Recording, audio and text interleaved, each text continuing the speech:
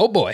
Let's talk about the mountain. Alek Manoah and a bunch of Week 10 sleepers. We'll do it next on Fantasy Baseball Today in 5. Welcome into FBT in 5. As always, make sure to follow and stream us on Spotify. Today is Friday, May 28th. I am Frank Sample, joined by Scott White. And Alek Manoah was amazing in his debut at Yankee Stadium. 6 shutout with 2 hits, 2 walks, and 7 strikeouts. Scott, what did you see from Manoah? What does his roster rate need to be? 74% roster. Does that need to be 100%? So you're calling him the mountain, right? The mountain. I think all the prospect hounds are pretty excited that they got him ahead of time because there's going to be a rush for him.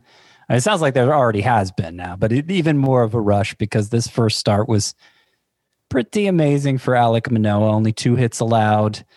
68% of his pitches were strikes, which is very impressive anytime, but particularly for a major league debut. He threw 4 pitches, legitimately 4 pitches. You don't see that a lot from a pitcher coming out of the minors. 2 different variants on the fastball, the 4-seamer and 2-seamer, but still, the one he featured the least was still 15%. So the diverse arsenal, a deep arsenal, really good spin rate on the fastball. All of his pitches showed good movement. And he was this dominant in spring training. He was this dominant in AAA. It just looks like he's ready to take off here. I don't know how long the innings will last, but that's a different topic for a different day.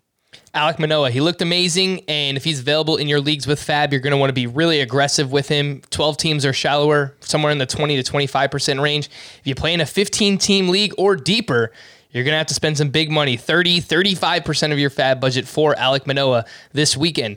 Scott, Dylan Cease, one of your favorites. It was awesome. Oh, yeah. Again, up against the Orioles, 10 strikeouts over 6 innings of 1-run ball. The ascension, the man just keeps climbing. Dylan Cease.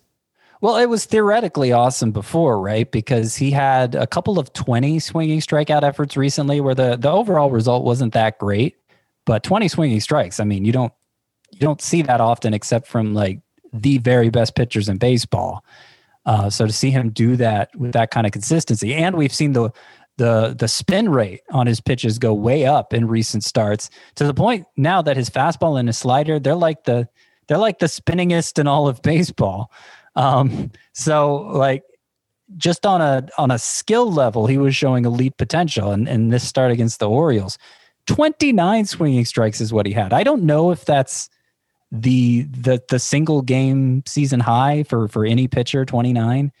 There's not an easy way to search that, but I just compared it to DeGrom, who of course has the best swinging strike rate in baseball. And DeGrom's season high is 29. He's just matched it against the Orioles.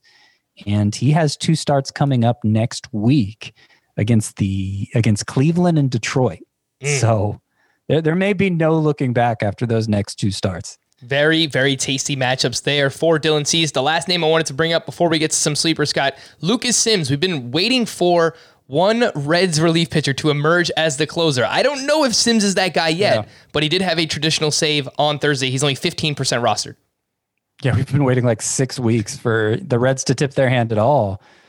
This is 2 consecutive starts for Sims. I think he had one earlier in the week. It was a 1-out save, kind of an unconventional situation. But then to see him come back with a conventional save, perfect inning. I mean, this is how you earn trust with your manager.